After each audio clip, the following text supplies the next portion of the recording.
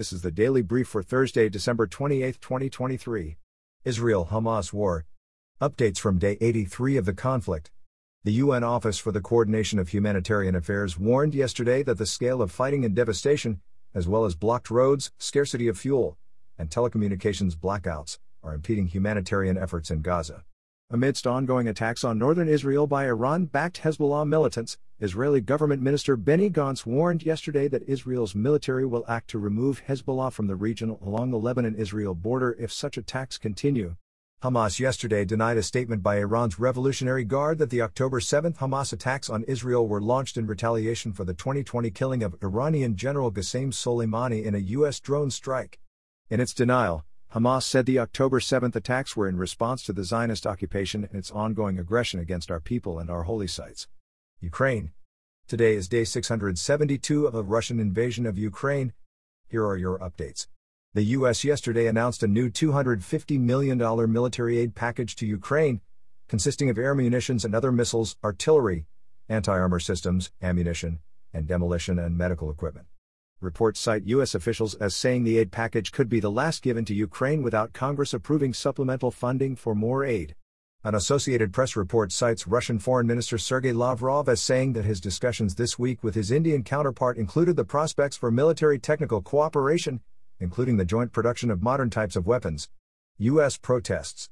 Airport access roads in both New York City and Los Angeles were blocked for several hours yesterday by pro-Palestinian protesters. Reports say at least 62 people were arrested during the protests, which temporarily impeded access to New York's John F. Kennedy International Airport and Los Angeles International Airport. Michigan.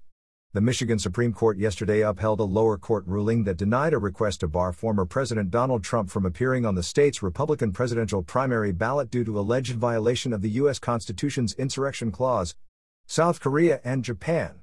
South Korea's Supreme Court today ordered the Japanese company Hitachi to pay 17 Korean plaintiffs compensation related to forced labor during Japan's occupation and rule of the Korean Peninsula from 1910 to 1945.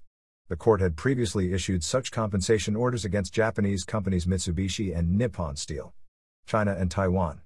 China's defense ministry today accused Taiwan's government of deliberately hyping up the threat of Chinese military action against the island territory for political gain ahead of January's presidential and parliamentary elections. European borders.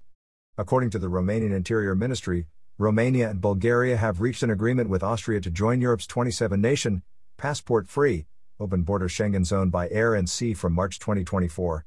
Talks to expand the agreement to include land borders are expected to continue next year. Poland. In a continuation of the new Polish government's action against state media agencies that it says had become propaganda outlets, Poland's culture minister announced plans yesterday to put state television, radio, and news agencies into liquidation. AI. The New York Times yesterday filed a federal lawsuit against ChatGPT maker OpenAI, accusing the artificial intelligence company of threatening its livelihood by illegally using content from the Times to train AI platforms and chatbots. The lawsuit is the latest in a series of actions against OpenAI related to copyright infringement. Social media. A new study by researchers at the Harvard T.H. Chan School of Public Health says that social media companies made more than $11 billion in U.S. advertising revenue from minors over the past year. The study, published in the journal PLOS One, says the findings suggest a need for greater transparency from social media platforms as well as regulation of potentially harmful advertising practices that may exploit vulnerable child and adolescent social media users. R.I.P. Entertainer Tom Smothers, who, along with his brother, hosted CBS Television's The Smothers Brothers Comedy Hour in the late 1960s, died Tuesday at the age of 86, according to a statement released by the National Comedy Center on behalf of Smothers' family. More R.I.P. Jacques Delors, the French politician who served as the 8th president of the European Commission, and who is widely credited as the architect of the modern European Union, died yesterday at the age of 98. Today in history. On this date in 1065, the original Westminster Abbey, located in London, was consecrated and opened by Edward the Confessor. It became the site of coronations and other ceremonies of national significance in England. This has been the Daily Brief for Thursday, December 28, 2023. For more information and links to additional resources on each story, visit dailybrief.net.